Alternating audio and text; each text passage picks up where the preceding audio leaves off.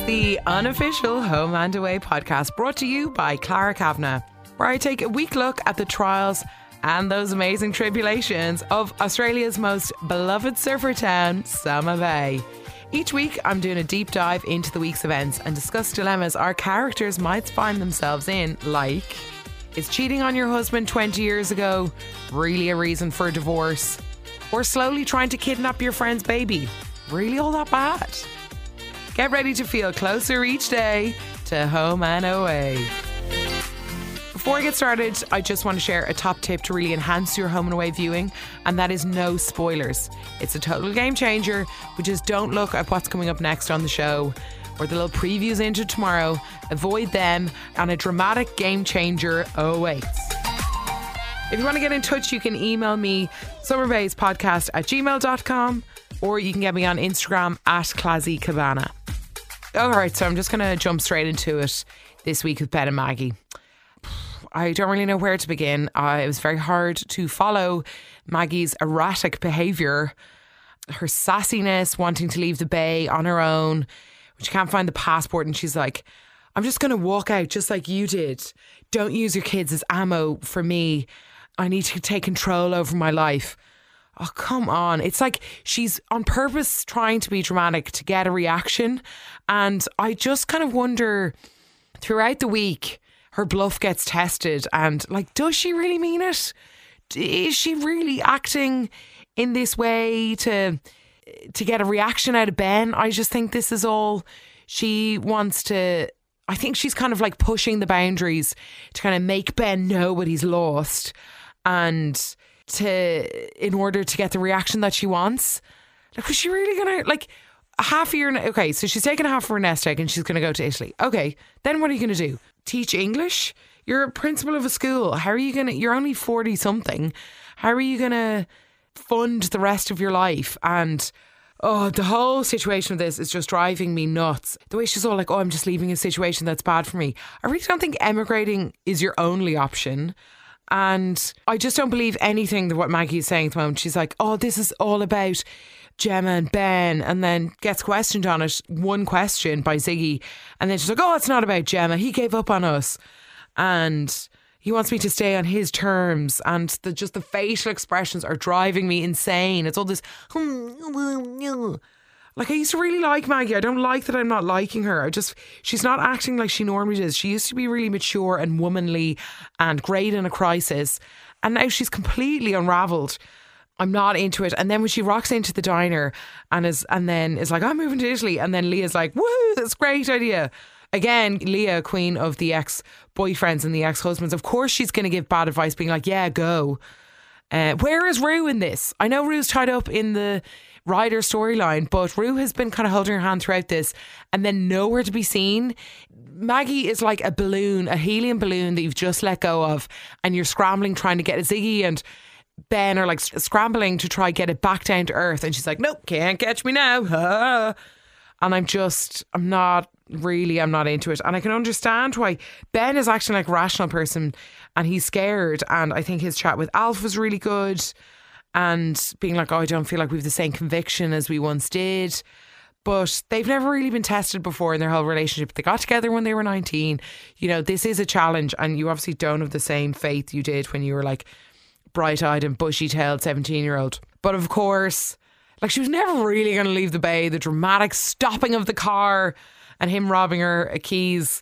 Like, it feels like everybody leaving Summer Bay in a dramatic fashion in a car somehow gets stopped. But they definitely still love each other, and they have to, you know, give it a go. And like her being like, why haven't you forgiven me for Marco? Is kind of, stop forcing it. And there's obviously a lot more to it. And then you have Leah backtracking on her advice because they are in emotional limbo again. And Leah's like, well, your baggage is going to go with you. So I don't know. It's just it's just getting so childlike. I'm not into it, really. And then Ben taking ages to decide. Now, I know Justin banging out the good advice and kind of getting him to push it that it's actually about something deeper. But then that makes Maggie mad. And I know, like, you would feel like a bit of a mug where he's convinced you to stay longer, and then you're like, oh yeah, no, I'm not going to show them until bedtime, basically. So that got annoying. But at least they were able to get into the nitty gritties of their relationship. And then we get into the nooks and the crannies. Then we get into Ben not feeling good enough, and Ben saying to Maggie, you knew how much it would hurt me and that's why you didn't tell me. So that's really what we're mad about. It's not about forgiving over sorry I slept with your brother. It's that. And side note, how isn't Ben the family favourite? Like, what has he done in his life that's not good enough? So he wanted a professional surfing career and like knocked up his wife at 19. That's hardly reason to not speak to your parents ever again. They didn't really sell that for me enough. So thankfully this all-nighter has brought about something good, and they're the teasing of the resolution now. I thought they played that well, I guess. But the line, when you're like, when Maggie says, I'm really looking forward to holding you tonight. Ew. I don't know. I feel like it's such a window into their like them as a couple on an intimate level. I just didn't really need to hear that. So then on to Ziggy and her reaction to all of this. We have, in true Ziggy style, she just thinks Dean is whisking her away just because, for just being Ziggy and haven't I got an amazing boyfriend. She's just so oblivious. I really cringed out. She can be really cheesy as an actress sometimes, a bit like, hey, hey, hey. And the car singing really clips that for me. Just the cheesy singing along. And then she's just so unapologetically self-centered. Him giving her a present for their 1 year anniversary, which she's forgotten, and she just thinks, oh my God, he's proposing to me. Get real, Ziggy. And she's so like her mum. She's so impulsive, and then storms off after he gives her a necklace. Like, then you're just making it about you, Ziggy. I just find that really annoying. It's, get a clue. You're the one who's forgotten the anniversary. Why don't you go into the sorriness? And then I suppose her way of proving her love and her sorriness is to get a tattoo. So, and then as Willow goes in, very deep and meaningful. So, like, it must be like inside the butt crack or something, very true River Boy fashion. So I'm glad. Something to give Dean a bit of balance in this relationship, because at the moment it is so one-sided. And anyway, I just found it very pulled out. Her, like, she avoids going home for like, what, an episode and a half? So, and I understand she can't face it and it's a hard thing to do, but it just went on a bit long. Anyway, luckily for her, it's all worked out. Hopefully Ben and Maggie can resume to some kind of normality, because this was a huge shake up to the Estonies.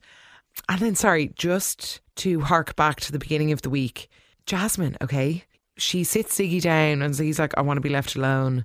And she's like, I'm not good company. And then Jasmine's like, oh, don't worry, I'm really good company. And she basically just used Ziggy to have a rant about Grace and like to like a fresh pair of ears. Anyway, more on Jasmine later.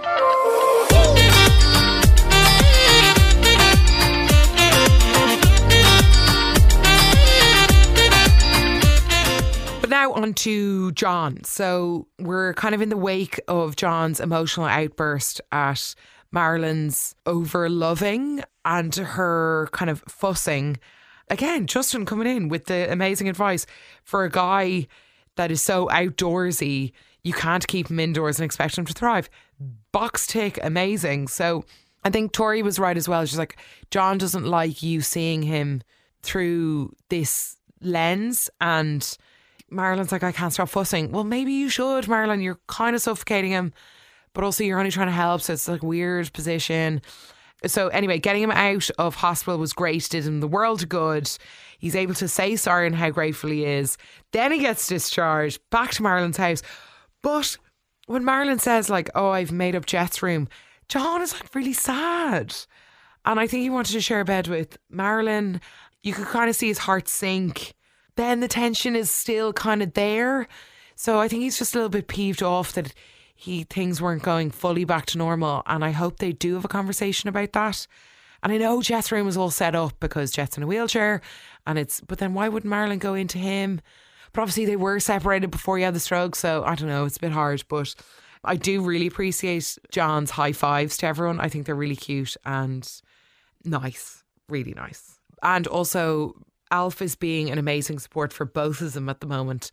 And that's also just one of the many reasons I love Mr. Alf Stewart. And another way Alf is really supportive is in the Ryder situation with Mr. Evan Slater, his dad. So I think the seriousness of Evan's sickness is really settling in.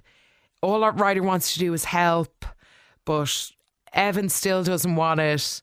And you can kind of really feel for Ryder. He's just got to know him. Now he's going to lose him. Rue is also fantastic in this, encouraging Evan to like make a decision. And I think Evan can be really honest with Rue, and then Rue can kind of funnel this back to Ryder. So that's great. And when Ryder is having the heart-to-heart with Evan, Evan finally states, I am going to leave. I am not going to pull yet another runner. So finally we have Ryder being treated with some form of respect or dignity in a goodbye. Thank you, Evan, finally. And I thought what Alf said was great, was like being like, he can choose how he wants to die. And Ryder needs to respect the fact that his dad doesn't want him to watch him die. And that's very sad. Yeah, especially, you know, when they were sitting on the pier doing fishing and they were kind of having a heart-to-heart and Rue saying, oh, it's just so sad. Like, it really is. As much as I hate Evan Slater and think he's a horrible human, it is very sad. And who knew we'd be getting some good advice from Mrs. Bella when Ryder's kind of saying, like, oh, I should have let him in earlier. Like, why did I push back? And here comes a nugget from Bella. He had to earn his way back into your life. Thank you, Bella. Very surprising. Really seeing a matured side to her. So I'm loving it. Thank you to her. So, yeah, then we enter into kind of the last bits of fatherly advice from Evan. And it doesn't seem like he had a family, so he doesn't really know how to act like a dad or a son or any kind of brother. He just really was missing that gene, but still manages to self-compliment, like, oh, you think I'm a cool dad in the face of death. Stop. Just stop trying to compliment yourself. It just drives me nuts. But their chats about the final memories, and they did a lovely goodbye. And when he says, like, oh, try to be better than me. Not hard, Evan. Ryder's already a better person than you. But anyway, no, it still is very sad. I am sad about it. And call your mum. Like, they're lovely fatherly things to say.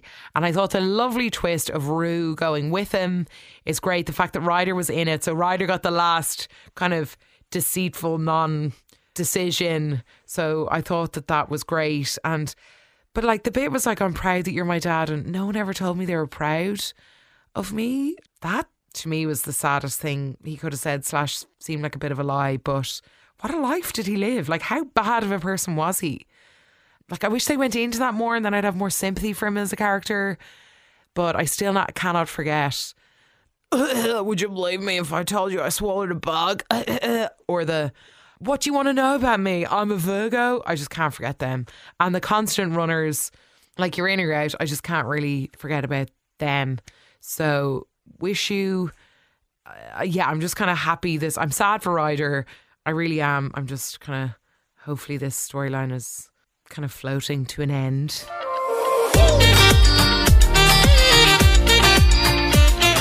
Now, before I get into my beloved Jasmine and poor baby Grace, so Colby's sniffing around the paradas. It's looking like he's a bit of a green-eyed monster. We have Ari and Mac on the beach, looking very happy and on their way to getting a little bit serious, dare I say. Mac's in fabulous form, so she's debt-free from her dad. So she owed him, I think, like $100,000. And so basically, Mac and Dean are brother and sister. They share the same dad. He's this big AFL player. So Mac grew up with him in the rich and famous lifestyle. But then the dad was cheating on the mum with Dean's mum. And they were kind of like a secret family. Dean never knew who his dad was, but the dad was like paying off the mum kind of to keep quiet. So Mac found all this out and then basically started like robbing her dad and robbed $100,000 off him to buy salt. So anyway, blah, blah, blah. They came to an arrangement and she had to pay him back. So she's finally paid him back. So happy to hear that they finished up that storyline. Anyway, back to the Pradas and Colby. So Nick starts to like grill Bella about the investigation at the diner and the break-in. Nick is really not good in a crisis, as we're learning. And then you have Colby also grilling Bella. Thank God she is in a more stable position. She's able to handle all this because she's very good at deflecting Colby and kind of encouraging Nick. But Colby's calling over to the Paradas an awful lot, like grilling them at home. And so we have Nick in another black hoodie, and then Colby sights the black hoodie. So now it looking like it could be Ari's. So it's like, why? Black hoodies are a very common thing. So I don't know if this is like strong enough evidence to go on, but yeah, it's not looking good. And I feel like Colby's a little bit of a dog with a bone.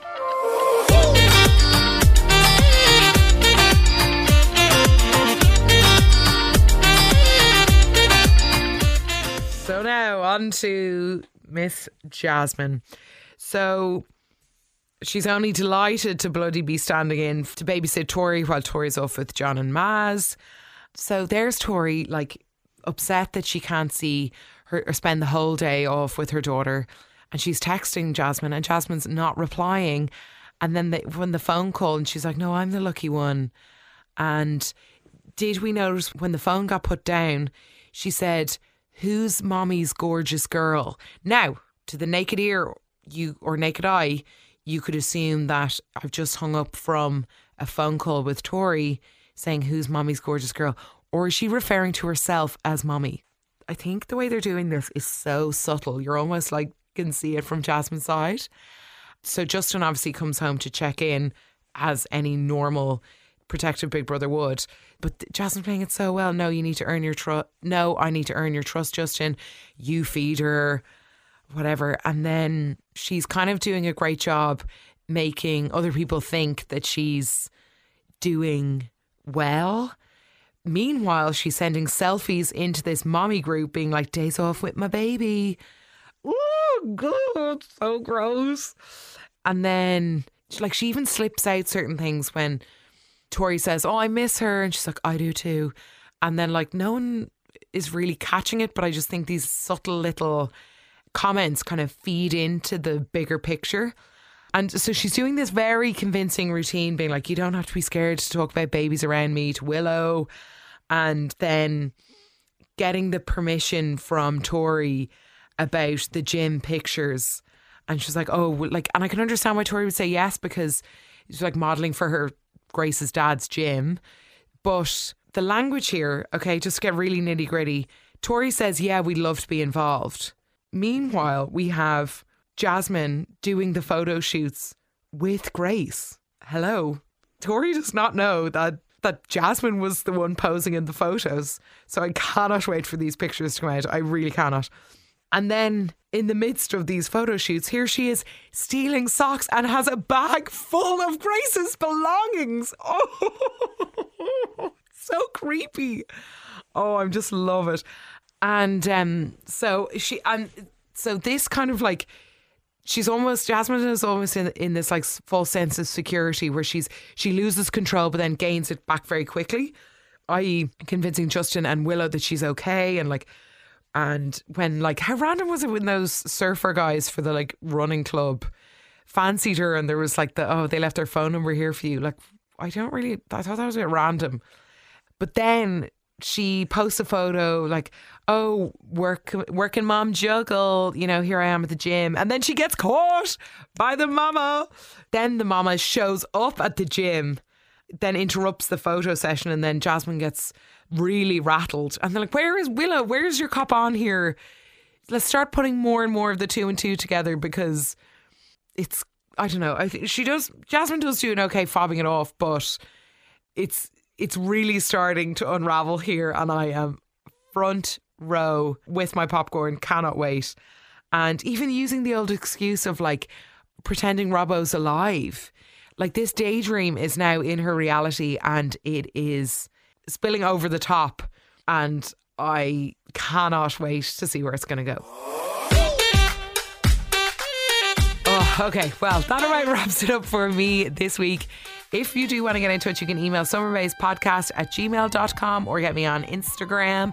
It's @ClazzyCabana. And if you have some time, I would love if you could subscribe, rate and or review if you have a second, but no pressure. And don't forget about the no spoilers. Honestly, it's totally worth it. You can thank me later. And with a show as predictable as this one is, why ruin it with any more spoilers? Huh? G'day, and I'll talk to you next week.